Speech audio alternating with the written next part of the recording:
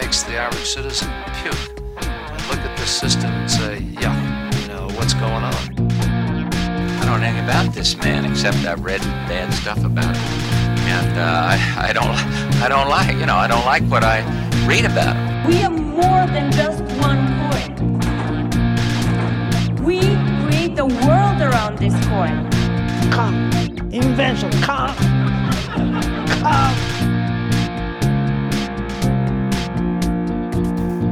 In 5, 4, 3, 2. The evil has Hello, gone. everyone. Welcome to Grubstakers, the podcast about billionaires. My name is Yogi Polywall, and I'm joined by my spectacular co-hosts. Andy Palmer. Sean P. McCarthy. Steve Jeffers. And today we're going to be talking about Vice megalomaniac Shane Smith, the man that has been described by Johnny Knoxville at a roast, which was $1,200 per plate, as Shane Smith is to journalism what Jared from Subway is to Free the Children. Johnny Knoxville is fantastic. But before we talk about Shane Smith, I think we'll do a Corona update for everyone listening. How are my hosts holding up? How y'all doing? I'm doing all right. All things considered. Someone else go. I'll go in a minute. Unfortunately, the listeners cannot see Andy's freshly Britney Spears shaved head as he claims that he is not having a meltdown in the middle of this coronavirus isolation. I had long hair. It was getting in my face and making it annoying to sleep. Going to the barber is out the window, so I thought, you know what? I'll see how hard this is. And I got one of those trimmers, a personal grooming kit, and it has one of those sliders with all the numbers on it. And I thought I'll just give myself a nice little buzz cut at a 5, and that'll be easy to maintain. And then it wasn't cutting at 5. No. So I thought, how do I get it to cut? I slid it all the way down to 1 and then went, I did the classic moron move of just going right up the top of my forehead on the 1 level. And it cut the hair. And, once that is down to just the roots, you gotta kind of take it all off. But Yogi, great job getting Jim Norton as a guest appearance on this episode. That's a big get. Andy's bald head is not necessarily jarring, but it makes me more afraid of him, which I don't know what it says about him or me. Yeah, I left the mustache, so now I got kind of a Walter White turn. It looks good, Andy. It's the perfect look for wailing on a car windshield with a golf club. Yeah, if there's any Grubstaker host that's truly ready to riot, I think it's Andy. I think he's certainly jumped the gun on the taking over the civil liberties that have been stolen from us in New York. Steven, how you holding up during the corona mania that we're living in currently? Well, I was trying to look up what the numbers are at for today for New York, and I think we're at like 4,000 dead. I had a Bloomberg update that said 10,000. Not to be a downer. No, for New York. Oh, just for New York? It says 4,000? Oh, man, shit's fucking sad. I mean, I'm still fine, physically. I don't think I've had it. Yeah, I don't know if I've had it either. I felt sick for a little while, but I don't know if that was just me psyching myself out or if that was actually it. On Twitter, some people were talking about the coronavirus is not at all subtle. Like, they were like, it is relentless in how it truly attacks your body. That this person was talking about her husband and herself had coronavirus, and he was more sick than she was, and it's just brutal from what they described. I mean, none of the like, oh, you kind of can't breathe for a second stuff. No, it was relentless in that they had fever symptoms, heavy cough, and they were just out on their asses for days. Yeah. Well, some people some people just have like very mild case, but then most people it's like you're just out of commission for at least a day. And Sure. then obviously it's far worse for other people. Yeah. So I don't know. Yeah, like that's what's so annoying about it. And I'm sure we've talked about this a bit, is just how much like how much the symptoms vary from person to person, because, you know, it's pretty much killed Boris Johnson at this point. By the time this comes out, he might be dead. And then other people, like there was an article about a bunch of people who got it at a party in Seattle. And so they all got tested, and a bunch of them were tested positive, but they all had completely different symptoms. Some people didn't have fever. Some people didn't cough. Others were doing pretty badly. And these were all people in their 30s or so. So it's our listeners in the UK are already dealing with the new reality of a Dominic Raab magisterium. Because Boris Johnson has died. Yeah, but what if coronavirus kills Boris Johnson, and then scientists look at it under a microscope and they see a little IRA medal pinned to its chest? An IRA insurgent just breathed on him. Coronavirus posts an update you have to be lucky every time. We only have to be lucky once. You guys got anything else? Sean? I mean, yeah, well, things are kind of same old over here. I would say as far as, the wider New York, the closest to green shoots is that we've sort of seen hospitalization leveling out, but we don't know if that's an actual trend or if it's just a blip in the data. And then, the thing is, compared to the rest of the country, New York is getting better. But that's just because New Orleans is the new epicenter, and Michigan and Indiana has a horrific hospitalization rate, even though they only have 5,000 cases confirmed. So, we are entering what I talked about on the last one. And of course, my worst fear is that New York is very soon not going to be the worst city in the country hit by this. That thing that I talked about on the premium, it turns out it's actually starting to happen where there are a bunch of it looks like, according to the source I'm looking at here, this is from the Worldometers thing, and they're quoting the chair of New York City Health saying that approximately 180 to 195 deaths per day are occurring at home in New York City due to coronavirus and not being counted in the official figures, because they just don't have the capacity to test the people who are dying at home. So that's another thing to keep in mind when looking at the official death figures, is that this is in all likelihood happening nationwide. But that's 180 to 195 in addition to the about 600 who died today. So it's probably that somewhere around that ratio nationwide, worldwide, maybe even, of people who are dying at home and aren't getting tested and aren't getting counted in the official figures. Yeah, I did like that there were a bunch of New York City officials today insisting that they will not be digging mass graves in New York City parks. Man. Because apparently that was going around.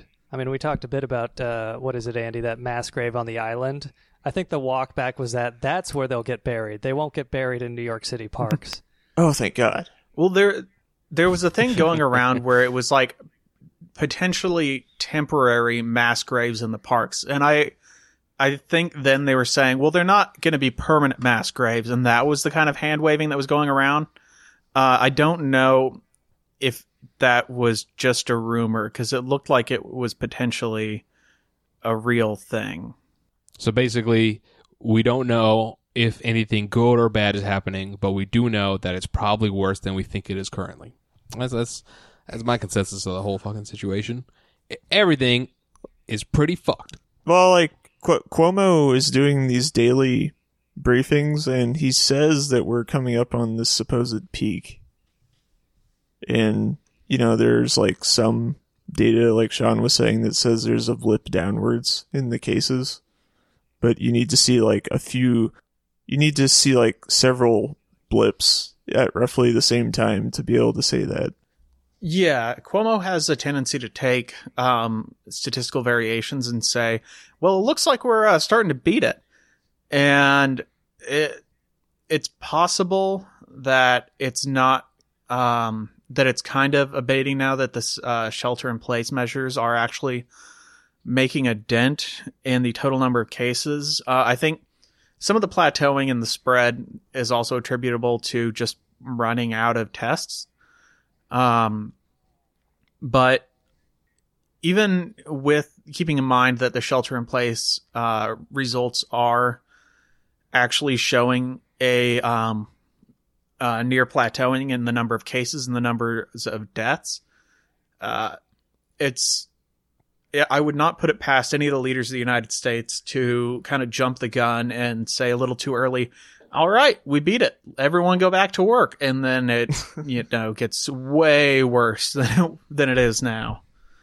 But, in fairness to the idea of, burying in mass graves in public New York City parks, I mean, this could actually be a great way that the officials could discourage people from going on shroom trips into parks, is if you just put a plaque with 10,000 names on it, because that'll really, really harsh your vibe if you're just ambling through and you see a plaque with 10,000 names on it. But so that thing, it was reported in the New York Times, so it is still a rumor, but city officials were at least discussing this idea. But the play down was they're just going to bury them in mass graves on Hart Island, which we talked about on the premium episode. Yeah, so don't worry, you're not going to be in a nice mass grave. Well, we'll have more on Corona and the virus and how we're all dealing with it on our next episode. But right now, let's go into the bio of Shane Smith. Hey, did you guys ever watch or trust Vice? You guys into Vice? Y'all ever fuck with Vice?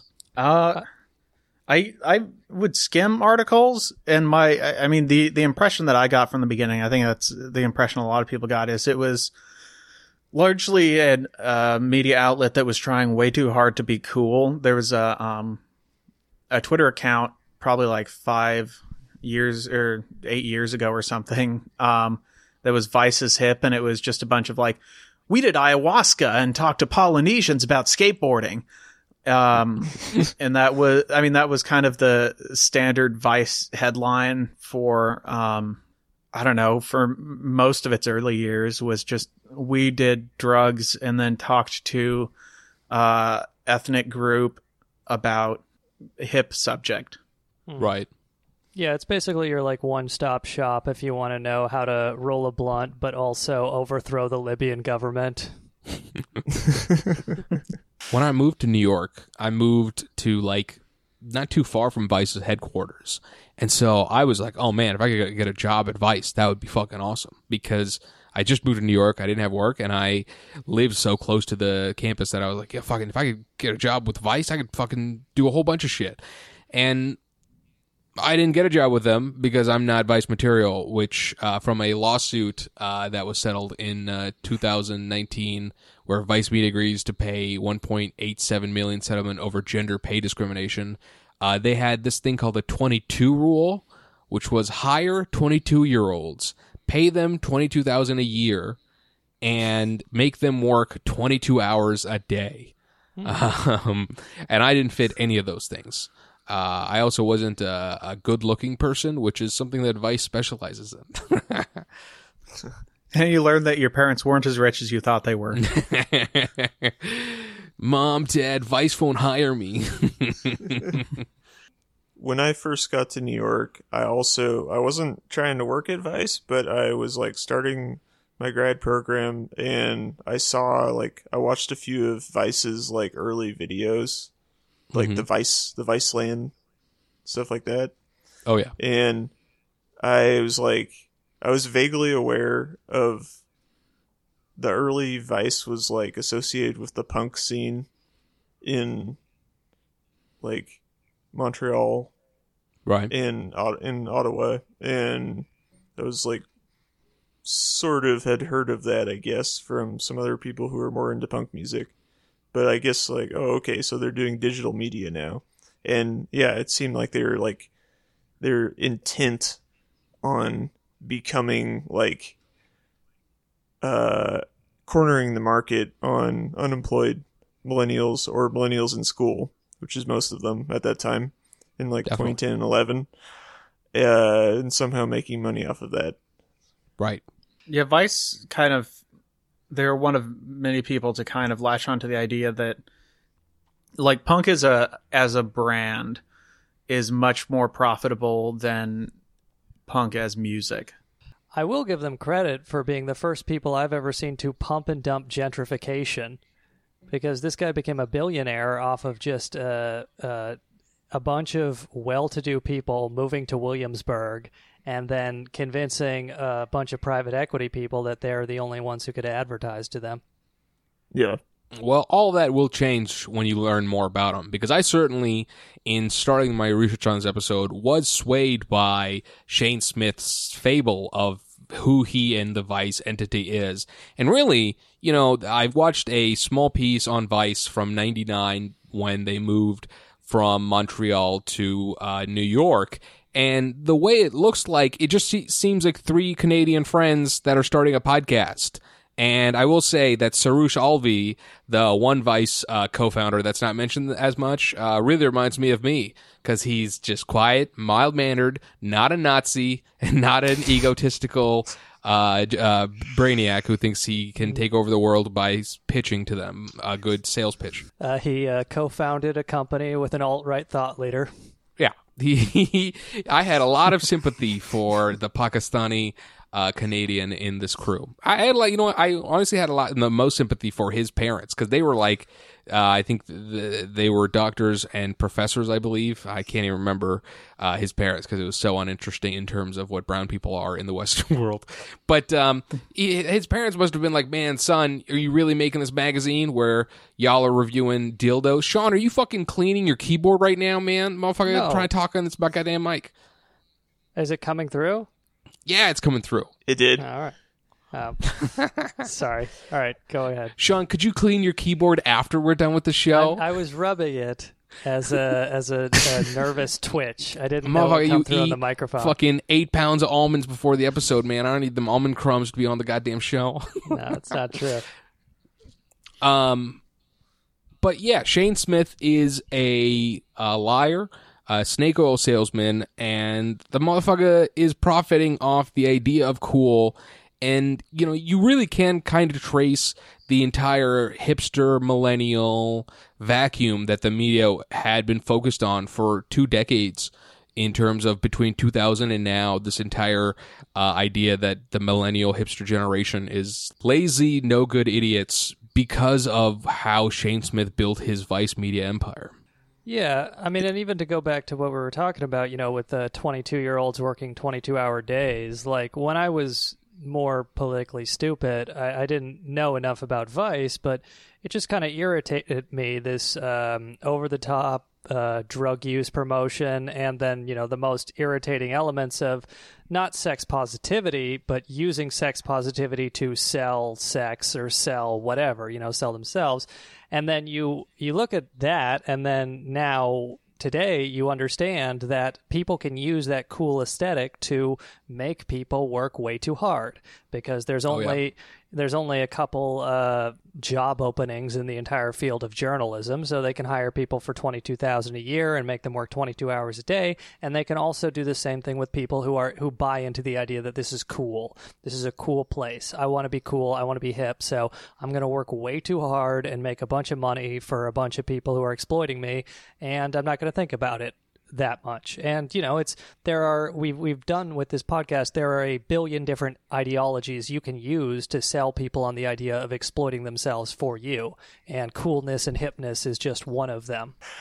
I will say Shane is like a couple of the other Gen X billionaires we've covered, that they're some of the most cynical, manipulating ones, like as far as just like kicking down the ladder behind you, generationally speaking. Yeah. It's just like for late 30s to early 40-year-olds exploiting early 20s to late 20-year-olds to do it's like the same work that got you into the business. It is true. Like, Gen X really does sneak under the radar because they're flying in the wake of the supernova of suck that was the boomers. So you don't even notice they get a free pass sometimes. Yeah. But yeah, no, this is the Beto O'Rourke of news magazines. Someone on Twitter noted yesterday that Gen X's revolution was watching MTV. Yeah. So to now continue on with the bio of Shane Smith, he was born in Ottawa, September 28th, 1969. He is the son of a computer programmer, and his mom is a paralegal. Although he comes from a upper middle class Canadian background, he claims in Vice videos as well as in interviews that Shane Smith, oh no, this man has done a lot of hard time when it comes to becoming the person he is. Basically, the way he describes is that when he was 13, he had to leave home, and when he was 16, he got a job at a bar selling cocaine, and then after that, he became a robber, and he was always worried about dying by age 18 because him and his gang of 12, by then 9 out of 12 people had died. And most of my research for this episode comes from notvice.com, a website dedicated to why Vice sucks by Dan Voschart. He's been covering Vice since about 2014, I believe, and it's pretty hilarious, the amount of dirt on Shane Smith and the Vice company that Dan has compiled on his website, as well as a podcast on Canada Land, which had Gavin McInnes as well as a few of the other writers that started Vice before it became Vice in Montreal, Canada, as The Voice. But to go back to Shane Smith, the motherfucker's a liar. He lies all the time, and he makes up content and pretend it's real between the magazine and his new media enterprise. When asked, Gavin McInnes, who co-founded Vice and has been friends with Shane Smith since he was 12 years old, apparently, according to McInnes, his father was involved in insider trading, which is a theme with a few people that invest in Vice, from the first investors in 99 that helped them get from Montreal to New York, to Tom Freston, the CEO of Viacom, who then helps him later on as well. Now, Yogi, I don't know why you're being so hard on Shane Smith and calling him a liar, because clearly he was involved in a life of crime. He was honest about that. So he graduates BA in History, in English and Political Science, and Master's in Political Economy, both with honors. He said that after graduation, he once again resorted to being a criminal, where he fine-tuned the business acumen he learned as a drug dealer in his early 20s. He traveled Europe buying and selling money illegally, self-labeled arbitrage, while in Bosnia he managed to do some reporting for Reuters, one of the most trustworthy sources of news. In founding of Vice, he did a lot of coke and was fueled by spite. Now, I want to go back to him saying that when he was dealing cocaine, 9 out of 10 of his friends were killed. This is like, why would you say such an easily disprovable fact, considering 9 people being killed is the entire yearly murder rate of Canada? Yeah, on this website, it talks...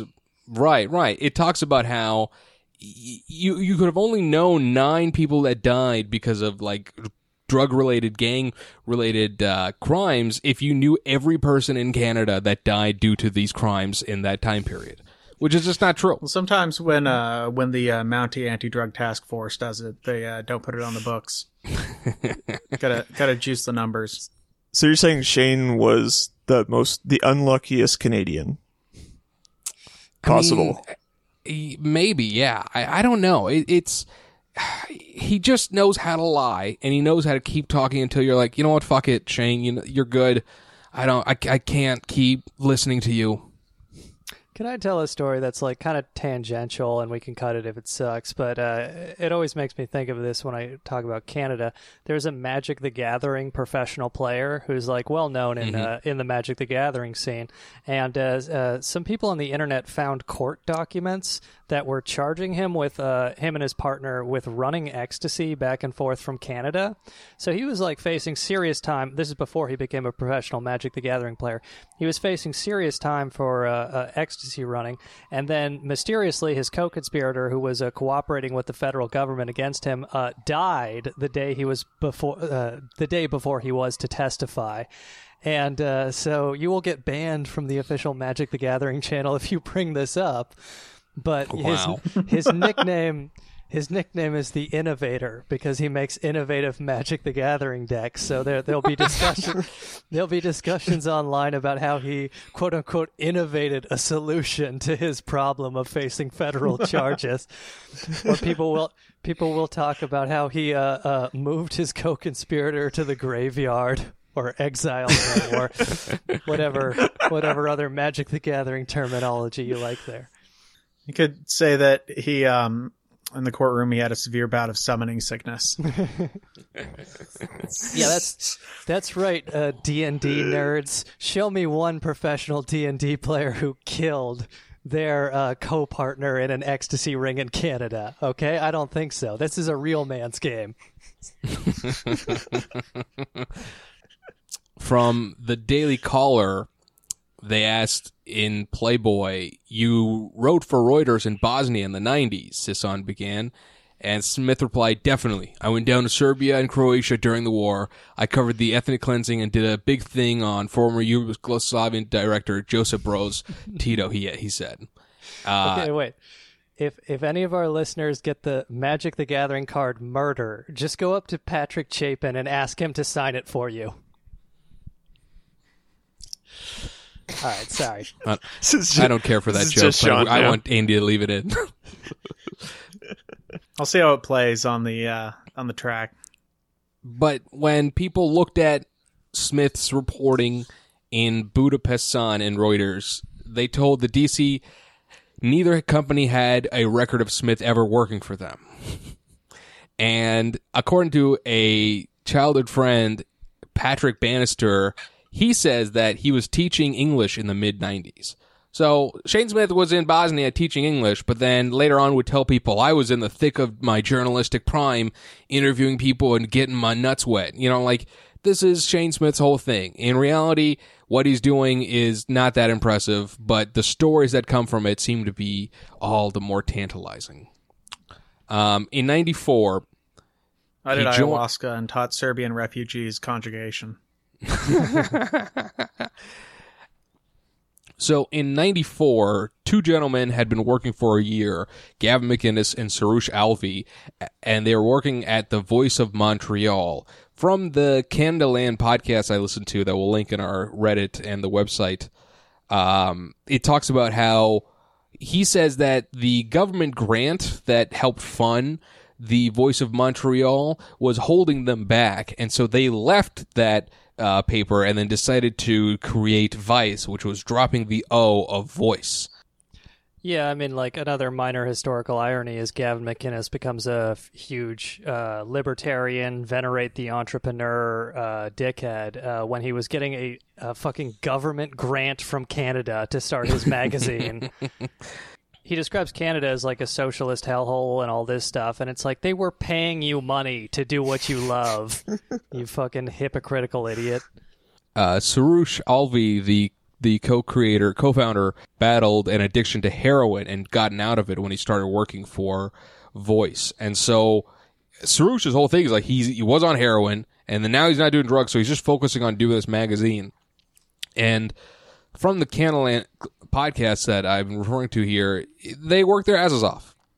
Soroush Alvi and Gavin McInnes worked tirelessly to make the magazine popular. They would do things where they would take credit for other writers' successes. At one point, Bill Maher liked an article written by a Vice writer and wanted the writer on his show politically incorrect.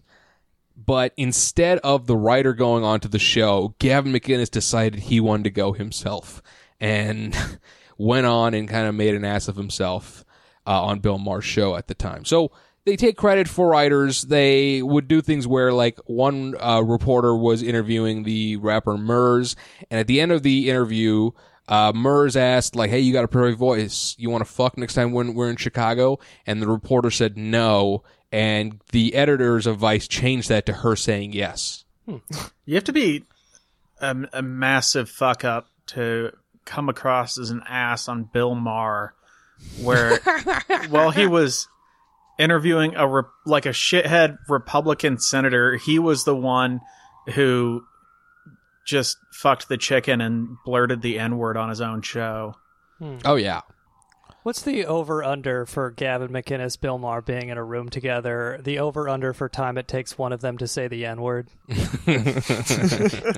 Like, all right, 7 minutes, 4 minutes, over-under.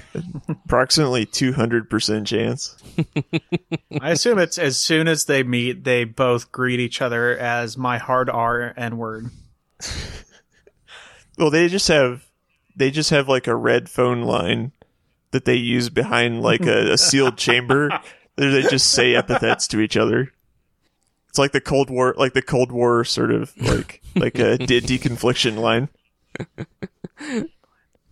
The interviewer in the Canadaland podcast talks about how once he went to Vice headquarters to get his payment of $50 because it was the first piece he had written at the time, and when he went in, only Gavin McInnes was at the building, and the guy was carrying toilet paper with him because he just got groceries. And Gavin McInnes looked at the toilet paper, looked at the writer, and said, "Do you shit?" And it made the guy so like scared that he was like embarrassed that he was taking shits. That is the level of intensity and just dick baggery Gavin McInnes exploited at that time. And to this day, I mean, we'll talk about his fucking Nazi roots and the Proud Boys and all that shit in a moment. But before we get onto that, the way Vice would move from Canada to New York is a story of lies and insider trading once again. Vice would claim that they had, magazine subscriptions all over the North America. In reality, they would email a skate shop in Miami magazines of Vice, and then they'd be like, we're all over the fucking U.S. So they believe that the numbers of the magazine's success are inflated by 10. So instead of they had like thousands all across Canada, it was probably more like hundreds all around Canada. Very similar to when we covered Richard Branson and how he inflated his numbers to make it seem like Virgin Records was more successful than it actually was. Or yeah, like every single book on the New York Times bestsellers list. Yeah, take a second, as just a task for the readers. Take a second to imagine when the last time you saw a physical copy of Vice magazine was, if ever. Yeah.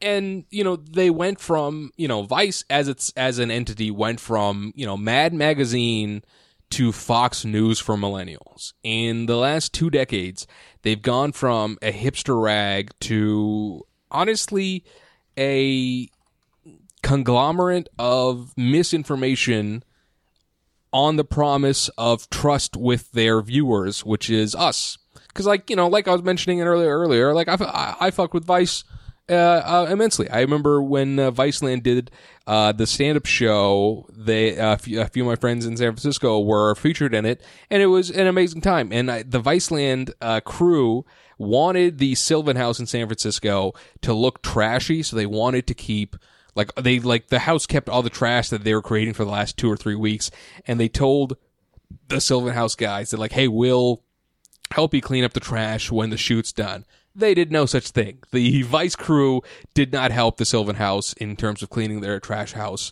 after they were done filming their episode of Flophouse, the TV series where they did stand-up on Vice Land, the television series, which came through A&E through a deal we'll talk about more in a moment as well. So in 95, Shane Smith is hired to Vice because of his ability to BS without remorse. Mm-hmm. And in 2007, he would then take control of the company. But at this time, in 95, he was just hired to sell ads for Vice itself. And in 99, they struck some gold when they convinced a Canadian tech billionaire, Richard Zelinsky, to invest into Vice. Yeah, it's just interesting to me that, so Shane Smith's main role in Vice is marketing. This is what people talk about, particularly at the early magazine. Gavin McInnes was the guy until he left in 2007, was the guy who was, doing most of the editorial work. But I just like that, to be a marketing genius, all you have to do is be the kind of guy who convinces people that you used to sell cocaine when, in fact, your dad was a white-collar criminal and you grew up as a rich kid. So it's just like marketing is literally just being a bullshitter. All the best marketers are just the people who just make up lies constantly and are modestly convincing at it. So their move from Montreal to New York would happen because Canadian tech billionaire Richard Slavinsky would help them move into Manhattan, and with .com money, basically parade them around the world and do what they're doing now.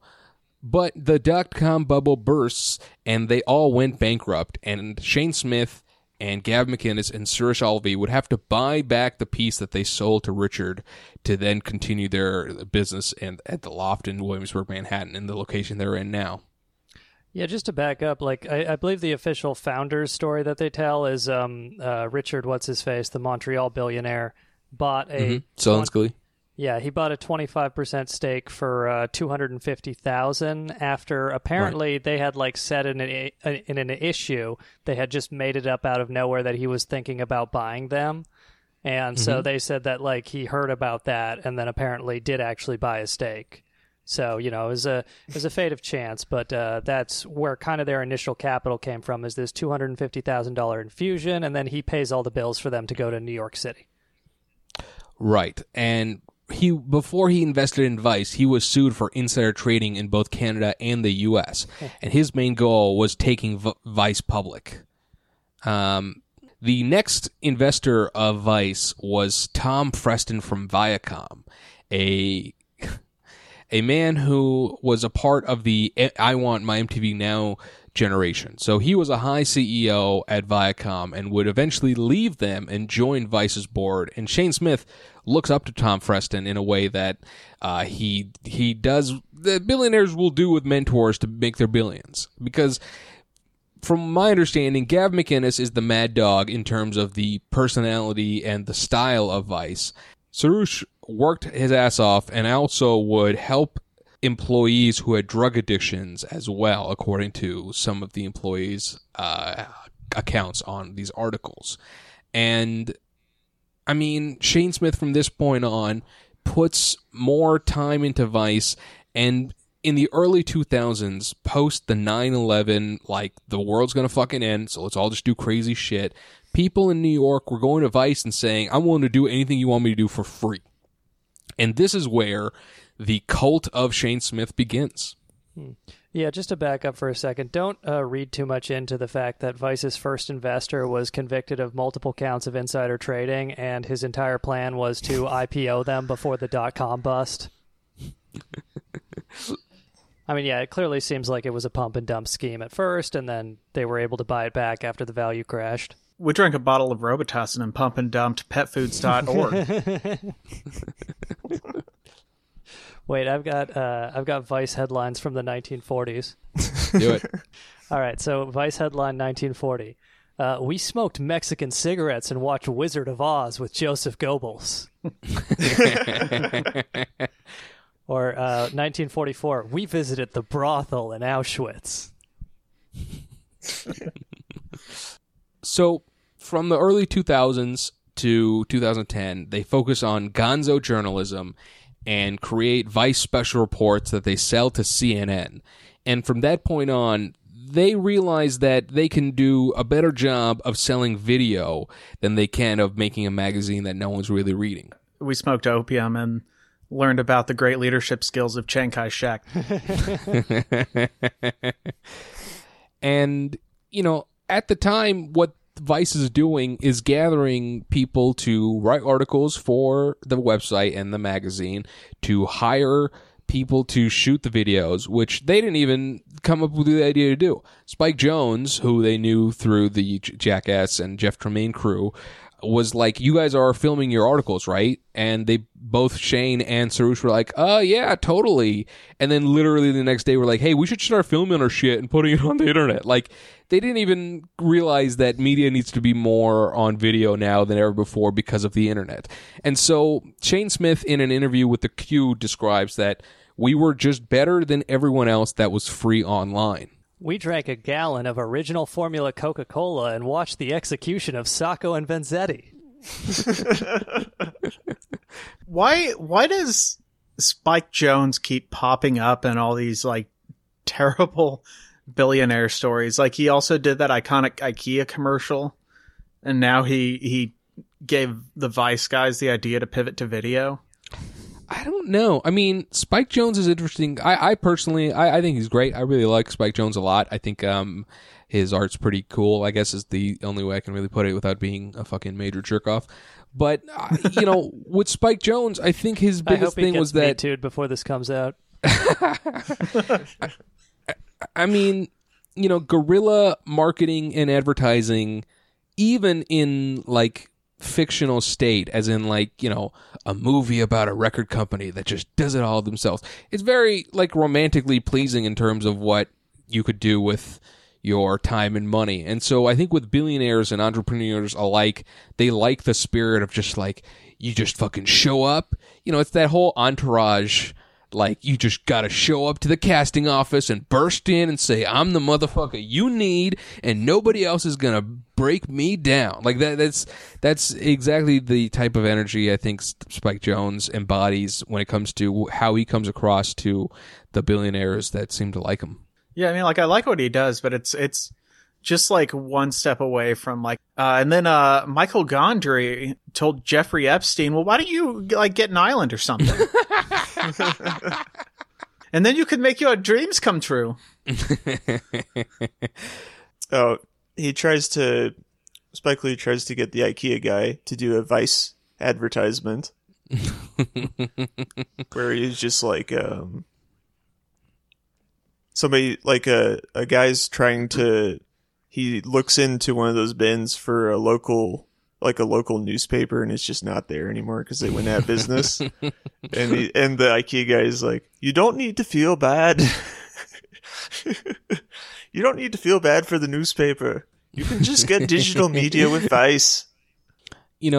During this time period, Shane Smith would go to MTV and various other, media entities and just be like, you guys suck. We're Vice. Fuck you. We're awesome. You suck.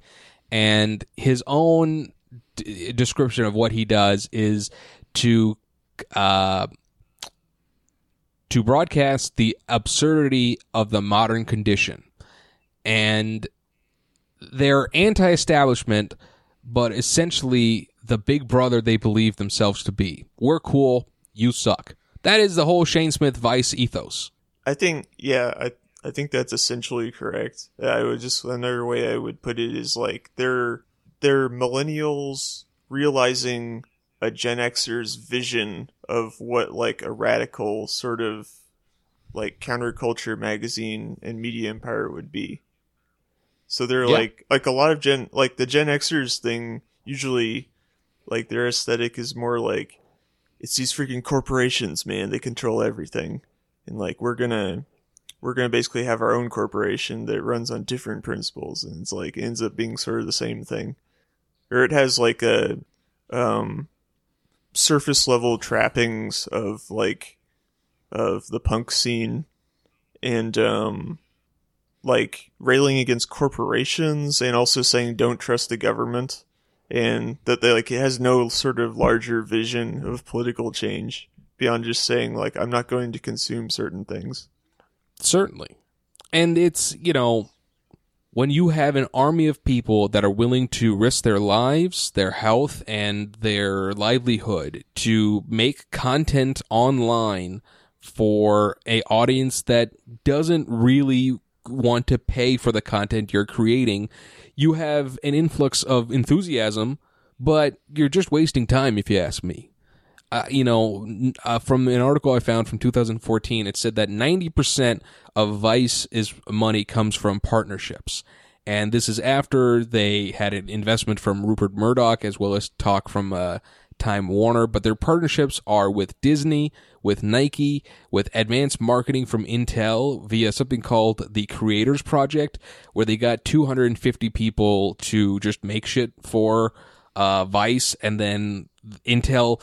And Shane Smith in this interview says that the Intel has these 8 algorithmic spiders, and with the Creators Project, Vice was able to hit that number, and all 8 algorithms were like, this thing's good. And it's like, I don't know if this is Shane Smith telling the truth about something that the people that he hired made, or if it's just him bullshitting about something that none of us could ever prove. Oh, just to back up to your Shane Smith going on a media tour bashing other media properties, David Carr is the deceased New York Times journalist, but you can watch on YouTube. There's a video of David Carr berating Shane Smith for essentially Shane Smith was like, yeah, the New York Times, it's like, it doesn't even have correspondents there. And he's like, let me just stop you there. We have 5 correspondents in whatever the region is, you know. But you can watch him just completely getting called on his bullshit by an actual journalist. From a Medium article, it shows that Vice used to ship date rape drugs to male advertisers.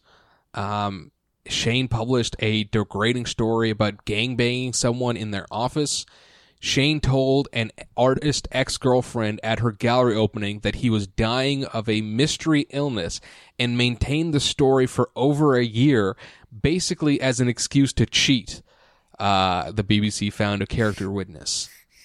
This article literally says, please stop offering me gross stories of Shane Smith that are sexual in nature. I've read enough.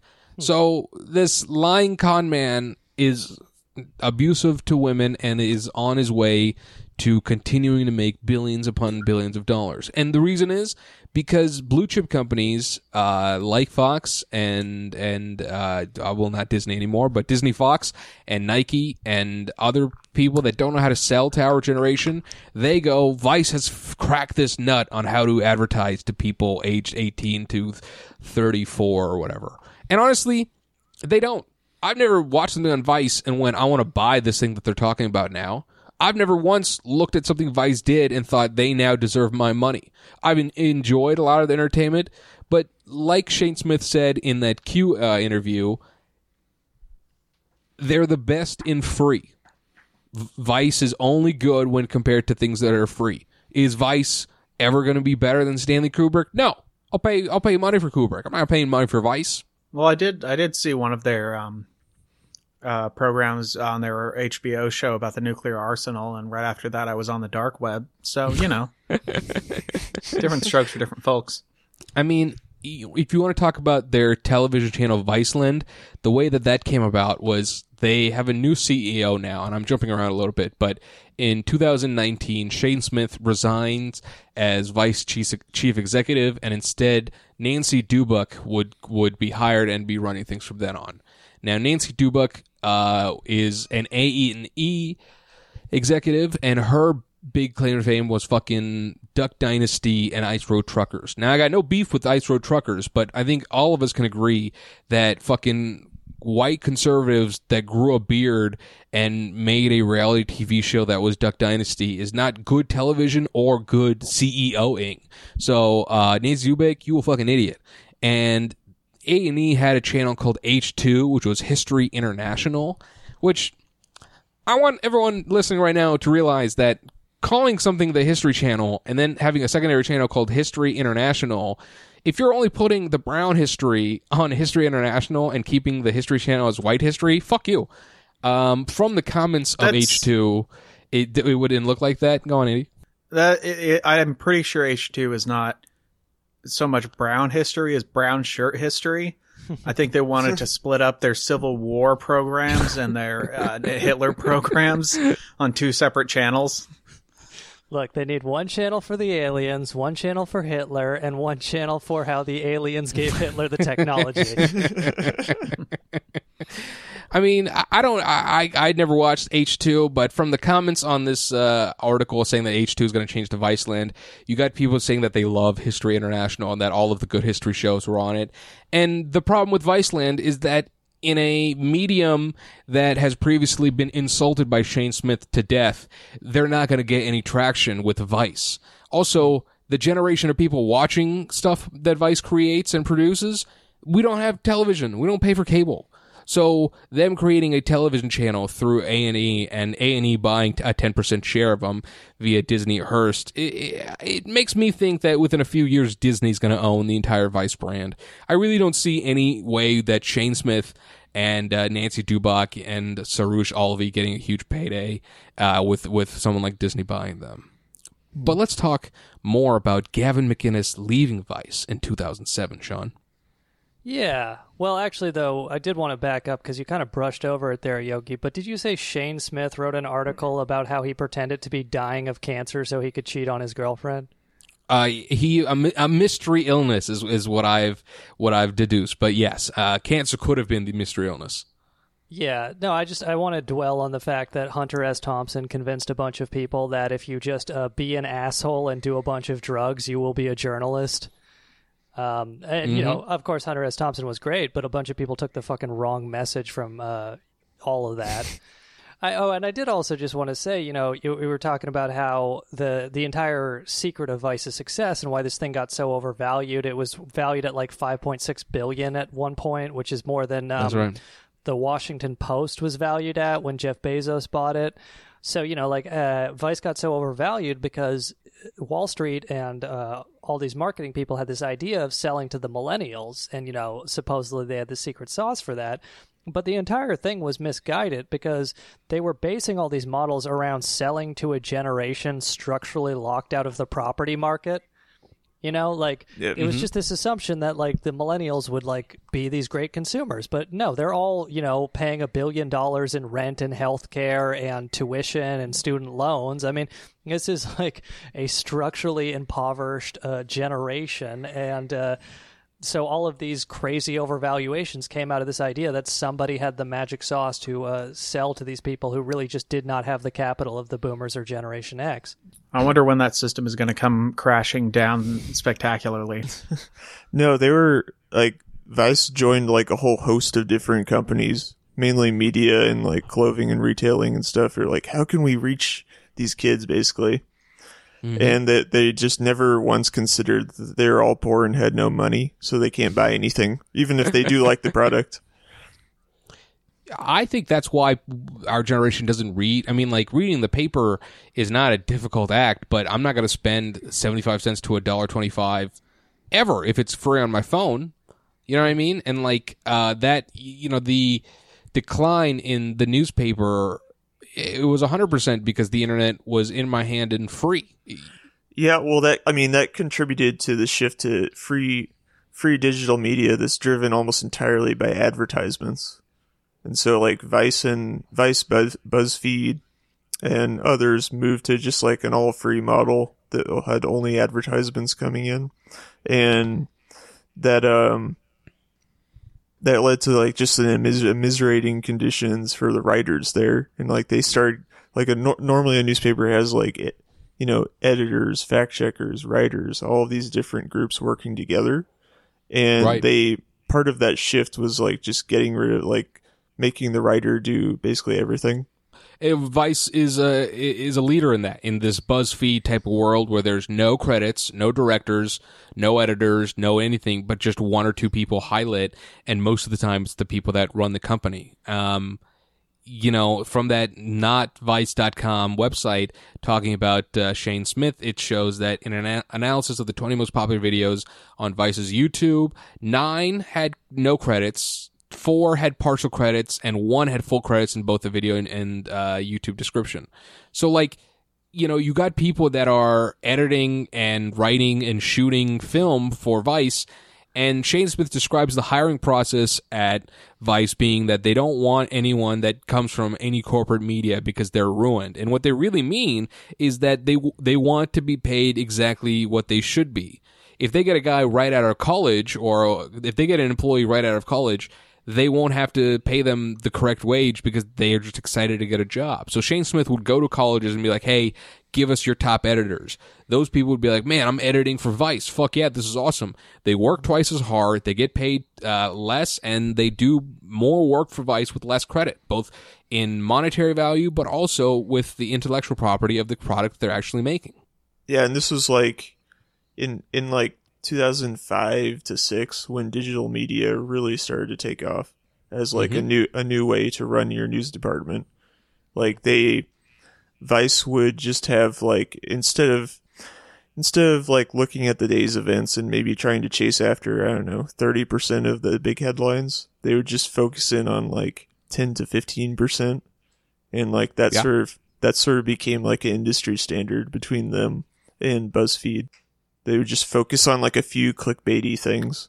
in any year now, they're going to figure out how to make that model profitable. Yeah. Well, like for a while, it was genuinely profitable, like in the mid to late 2000s, and like you had ownership groups of these properties making like above 15% margins of return for themselves. And that was just clearly unsustainable after a while. Like, I mean, you have to, okay, if you're running your whole operation off of advertising, then that gives the tech companies that you're working with a lot of power over what you can start producing. So like Google and all of the companies that are drawing people to click on your website, suddenly they have a lot of leverage. Like they're kind of another piece to this story that like we don't have to really get into, but they're just out there and they have a lot of power. And like, so you have that, and then you also have Shane, like running the entire operation like a sweatshop. Yeah. I think that since Nancy Dubuck has become the CEO, they've had to cut staff 10%. But before we do all that, let's have Sean talk about Gavin McInnes. Let's get him getting the weeds of the Nazism that is Sean's bread and butter. Well, I'll give you the long and short story of Gavin McInnes, who I think is a very interesting character and very influential in the alt-right, you know, even if he's not given much of the credit for what this movement looks like in the Trump and post-Trump era. I do want to credit Max Blumenthal and Ben Norton's podcast, Moderate Rebels, did an episode, if you want to listen to this in more detail. But they talk about, you know, when Vice was, as we said earlier, from 99 to 2006, when Gavin McInnes leaves, he's kind of the lead editor, and it's his magazine. And so part of that was from 99 to 2006, if you can find old issues, you'll see photographs of people peeing in their own mouths. You'll see child prostitutes posed suggestively. You'll see photographs of people shitting. It was a very edgy magazine, and people assume that, you know, that's countercultural, but you'll also see, you know, articles laced with the word fag and retard and all this stuff. And this was all Gavin McInnes. I shouldn't say it's all Gavin McInnes, but that is kind of his aesthetic. So I guess something people kind of imagine is that Gavin McInnes became an alt-right Proud Boy guy after he left Vice. But the reality is he's always been this person. You know, like the Southern Poverty Law Center just kind of documented in 2002. This is after they moved to New York for Vice magazine. In 2002, Gavin McInnes told a New York press reporter who asked what he thought about his neighbors in New York's Williamsburg neighborhood. Gavin McInnes responded, quote, "Well, at least they're not N-words or Puerto Ricans. At least they're white," unquote. Ugh. And he said this in 2002, and, you know, Gawker would ask him about this, and he would have some other quote about how his incendiary political statements generate controversy for us. He also said, you know, so he was kind of doing all this under, you know, the veil of irony, which, of course, as podcasters, we know nothing about. But he also said, according to SPLC, he said in 2003, quote, he told the New York Times, quote, "I love being white, and I think it's something to be very proud of. I don't want our culture to dilute it. We need to close the borders now and let everyone assimilate to a Western white English-speaking way of life." And so kind of what... And that is a view shared by the management of the Southern Poverty Law Center. But so, you know, the point here is, why does Gavin get pushed out of Vice? Because it is like, you know, in terms of a story, it is very funny that this guy who's kind of a huge piece of shit should be a billionaire, but instead he sells all his equity right before all the private equity and every other investor gets in. If he just hung on for another like 4 or 5 years, this guy would be a billionaire. But instead, in 2007, Gavin McInnes sells his shares for an undisclosed sum, which he claims is very high, but he won't tell anybody what he sold it for, which I think is just because he severely undervalued his shares and spends his entire life kicking himself. But the point is... Not a proud boy. Yeah. The Gavin McInnes was responsible for a lot of the magazine's early content, but in like 2005 or around that time, he starts doing a lot of freelance work as well. So he's actually in 2005 writes an article for VDare. VDare is a alt-right affiliated anti-immigrant website. And, he talks about, he rails against multiculturalism in Canada. He laments Jared Taylor is a race and IQ guy. He said he laments that he had not been invited to speak at the University of Ottawa. So the point is that Gavin McInnes was given these inflammatory interviews and also writing kind of freelance pieces that were reflecting badly on Vice at a time when they were trying to draw advertiser capital. So... So basically, like, the reason, and you can't get a straight answer because they both signed non-disclosures, Vice and Gavin McInnes, but it's clear that he says that the corporate influence was the main thing that pushed him out. He said Vice was getting more corporate, and that is true, but it also is a fact that these corporate players who were investing in Vice started to get a little nervous about their brands being damaged by Gavin McInnes, talking about at least my neighbors aren't N-words and all that. And... So, and that's basically the story where now that he's out of Vice, he cycles through some different projects, but he's able to much more freely express himself and become a full-time commentator. But I guess the one other thing I wanted to say is just how much what Vice was doing fits into the entire Brooklyn, Williamsburg hipster aesthetic and mentality, even if, of course, they would not admit it and they would disown Gavin now. But you look at like this guy who's been called the godfather of hipsterdom. Well, his entire attitude, were gentrification and white people and all this stuff. It was the attitude of a lot of rich fucking people who moved to Williamsburg, where, they think, oh, the crime's going down because white people live here now.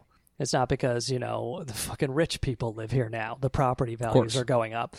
So, he's just really a product of the era, and the fact that Vice was so successful among this Williamsburg hipster community in the early 2000s with Gavin McInnes as, executive editor putting all the content out, I think it speaks a lot about that era and the mentality of the people who inhabited it. And I want us to make it clear to our listeners, Vice is still a magazine in that their entire journalism ethic is to sell something. When it comes to their brand partners, and this is from notvice.com/brandingvice, it describes as Vice news being more about the brand partners instead of the news itself. The way that they looked at this website looked at this, Vice had published 50 stories mentioning Nutella. How Nutella explains the world. Soccer stars' crippling love of Nutella. Nutella, right? And you would look at it like, oh, these are just news stories that happen to have Nutella in it. No. It's because Nutella's paying Vice money to do stories that happen to have Nutella in it. So you're not being told, hey, I'm selling you Nutella, but you're being programmed. And to quote their other brand partners, it's AT&T, Axe Body Spray, Bank of America, Bud Light, Budweiser, Chanel, all of them. 90% of the revenue comes from their brand partners agreements, brand partner arrangements like this. There's an article right now on the Vice tech page that says Tesla made a prototype ventilator with car parts, and then quote, "We've been working on developing our own ventilator design that's heavily based on Tesla car parts." So you could probably throw Tesla in there too, because that definitely looks like a paid article. Mm-hmm. Mm. Yeah, you got to be careful with the Tesla ventilators, because once they put you on them, you will walk directly in front of a semi-truck. Did you see that Musk stole a joke on Twitter from Morgan Murphy? Morgan Murphy did some dumb joke where she was like, cut my dog's hair, and now he looks like a cleaned up guy instead of a dude that's drunk, and Musk stole the joke, and Morgan Murphy called him out on it, and Musk was just kind of like, so how you chilling? Like hitting on Morgan Murphy after stealing her joke. One thing before we're going to talk about the unionizing of Vice and how they've suppressed that time and time again. Vice has made money on all sides of cancer. In 2007, they started producing a series of anti-smoking advertisements for Truth.org. In 2014, Vice on HBO Season 1 had a segment on the unregulated tobacco industry in Indonesia. In 2015, Vice produced a special report called Killing Cancer, wherein Shane Smith recalls a personal story of his mother's fight with breast cancer. In 2016, Philip Morris signed a deal with the Vice subsidiary Edition Worldwide, which comprised of Vice Media CEO Europe, Middle East, and Africa, and Vice Media President International to produce white label content. And basically, every rich person looks at Vice and goes, these people know cool. Here's a couple hundred to some millions of dollars so that you can help promote us and make us look cool too. Yeah, and sorry, one other thing I wanted to mention about Gavin McInnes is he's the guy who hires the photographer Terry Richardson to work for Vice, and Terry Richardson is pretty well known for around the entire time that he's working for Vice, around the entire time that Gavin McInnes is the editor there. He's engaged in a series of sexual assaults and rapes of women, according to allegations. And, this is not Gavin's fault exclusively. Terry Richardson would go on to photograph President Obama. But this guy was a total sexual predator that Gavin McInnes had on the payroll, knew very well. And, I will bet you dollars to donuts knew what was up. And something I want to say as well is that, Shane Smith and the other founder, they all distanced themselves from Gavin, of course, and they can always just say, oh, hey, that was different. Gavin is separate from us. But they were happy to have this guy making them money, and they were happy to have like a fucking rapist photographer on their masthead because, he took good pictures and he gave them a reputation. So it's just disgusting to me that these people are just happy to cash the checks and then pretend like, oh, we distanced ourselves from the bad guy after he became a liability, after he made us billionaires, And now let's move on to talking about how Vice has stopped unionizing in their own homes. Steven? I would say Vice has kind of a mixed record on unionization. So, in some cases, they've been somewhat supportive to unionizing workers. In other cases, they've been more typical of corporations that they're actively working to sabotage it.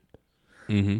So, on August 7th of 2015, the 70-ish person writing staff of Vice Media US, they voted to unionize. So they finished their unionization drive, they got enough cards, and they were basically ready to finalize that.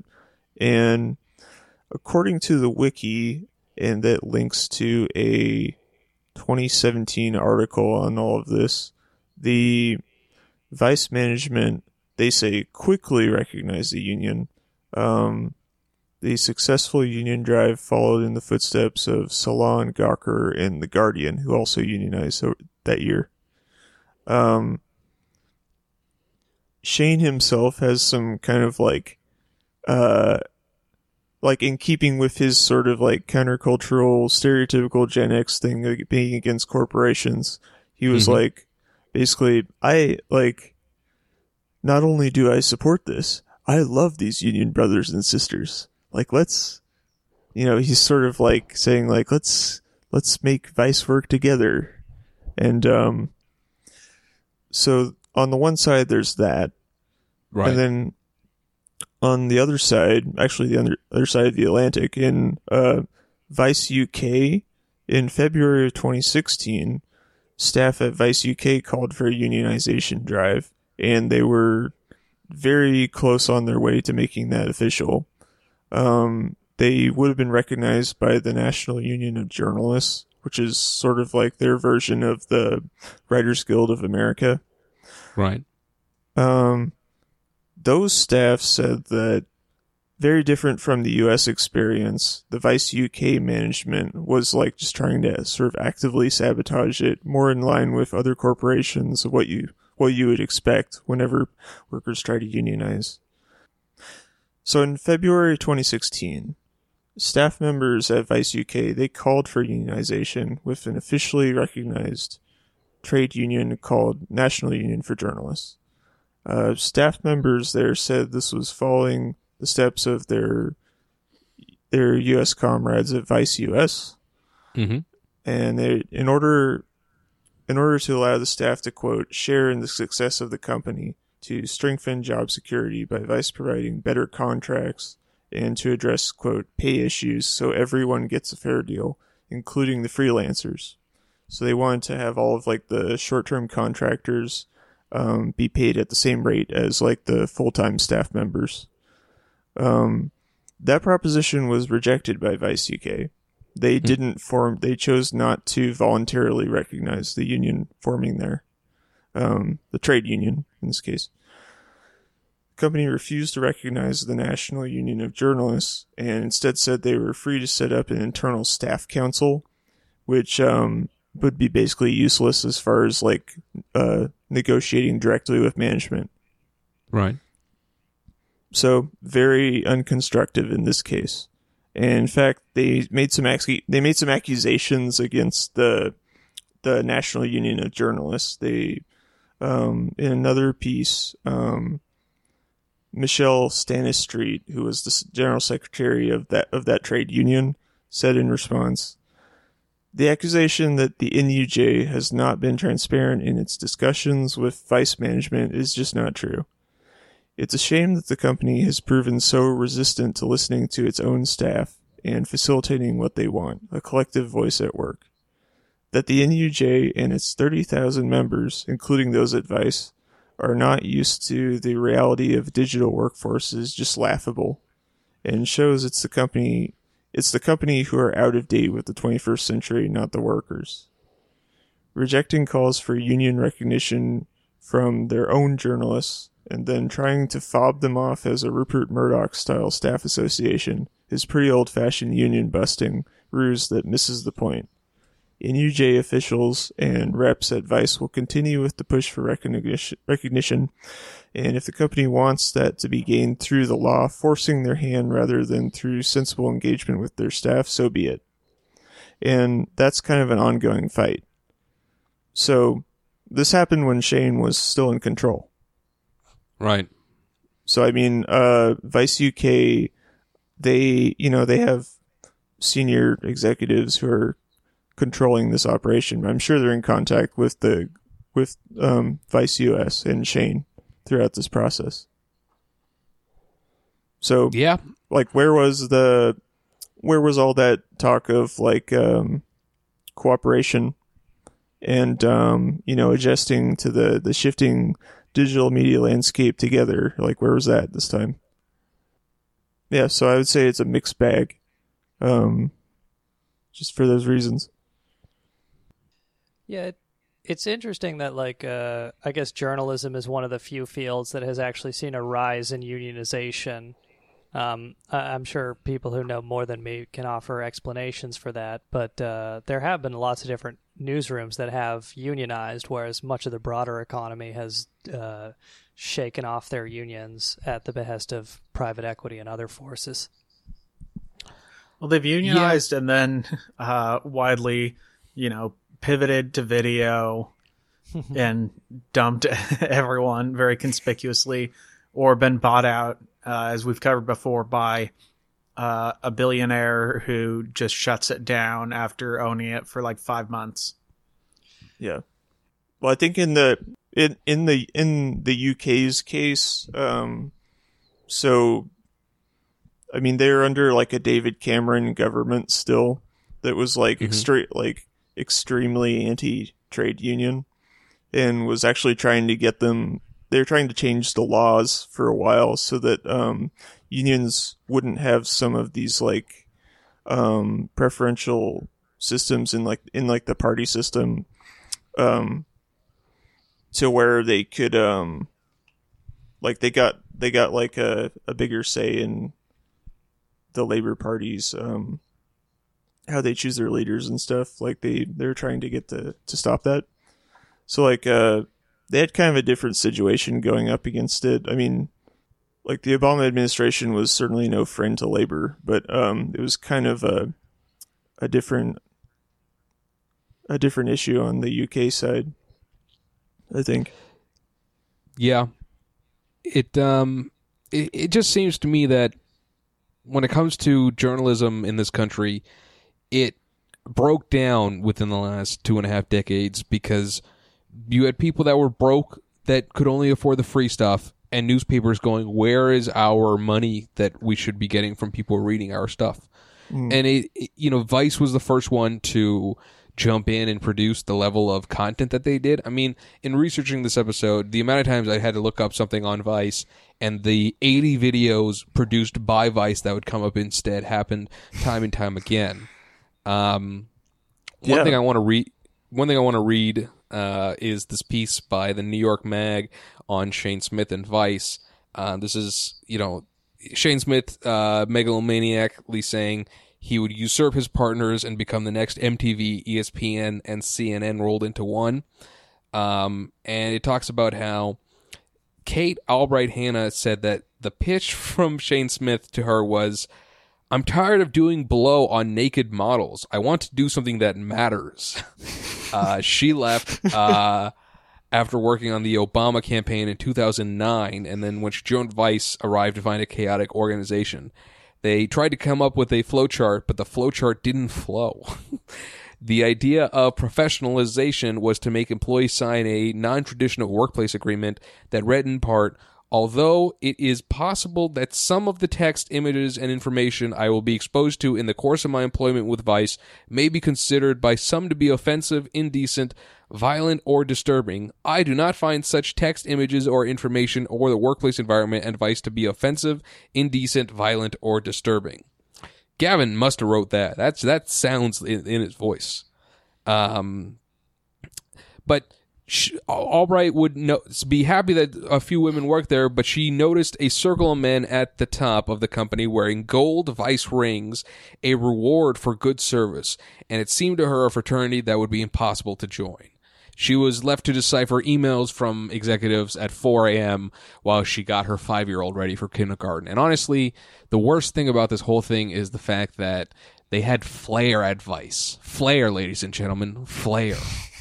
Yeah, I can't believe a company that Gavin McInnes was an executive at had a systemic problem with sexual harassment. Yeah, seriously. Who would have thought?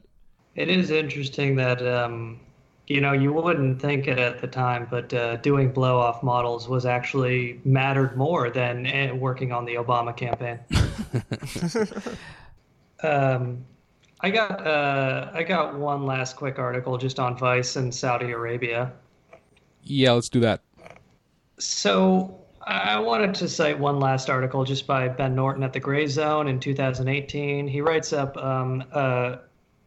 journalism originally published by The Guardian, actually. He expands on it a bit. But The Guardian found that they found internal sources at Vice who said that Vice assembled a team to make pro-Saudi content in collaboration with the Saudi Research and Marketing Group, SRMG, and I'm quoting from Ben Norton there, which is a regime mouthpiece closely linked to the royal family. So what happened, as we all remember, Mohammed bin Salman in 2018 launches this charm offensive in the West where he sits down with, Thomas Friedman of the New York Times. He goes on and visits Jeffrey Goldberg of The Atlantic. And one of the people he meets with on his U.S. trip was Shane Smith of Vice. And, of course, Mohammed bin Salman is a genocidal, murdering friend of Jeffrey Epstein, probably a pedophile. So this is a horrible guy. Read a line of Adderall and ordered in a drone strike on a school bus. We did research chemicals and watched Khashoggi get his head cut off. But yeah, and so apparently, just again from this Gray Zone article, Vice published in March 2018 a video promoting the King Abdulaziz Camel Festival. I know I got that name wrong, but you can watch it. Abdulaziz. Yeah, the King Abdulaziz Camel Festival. Vice published a video about this in March 2018. You can watch it on YouTube. It has over 5 million views, and they published in partnership with SRMG, which, again, is this Saudi regime mouthpiece linked to the royal family. So, they are clearly taking money to promote a good view of Saudi Arabia. And, the entire thesis, or not the entire, but a contention made on that Moderate Rebels podcast about this is basically that after Gavin McInnes was kicked out, Vice magazine got all these, corporate sponsors, and also a litany of former government officials kind of came and went. And it started kind of portraying, let's say, a U.S. State Department line with regards to foreign policy.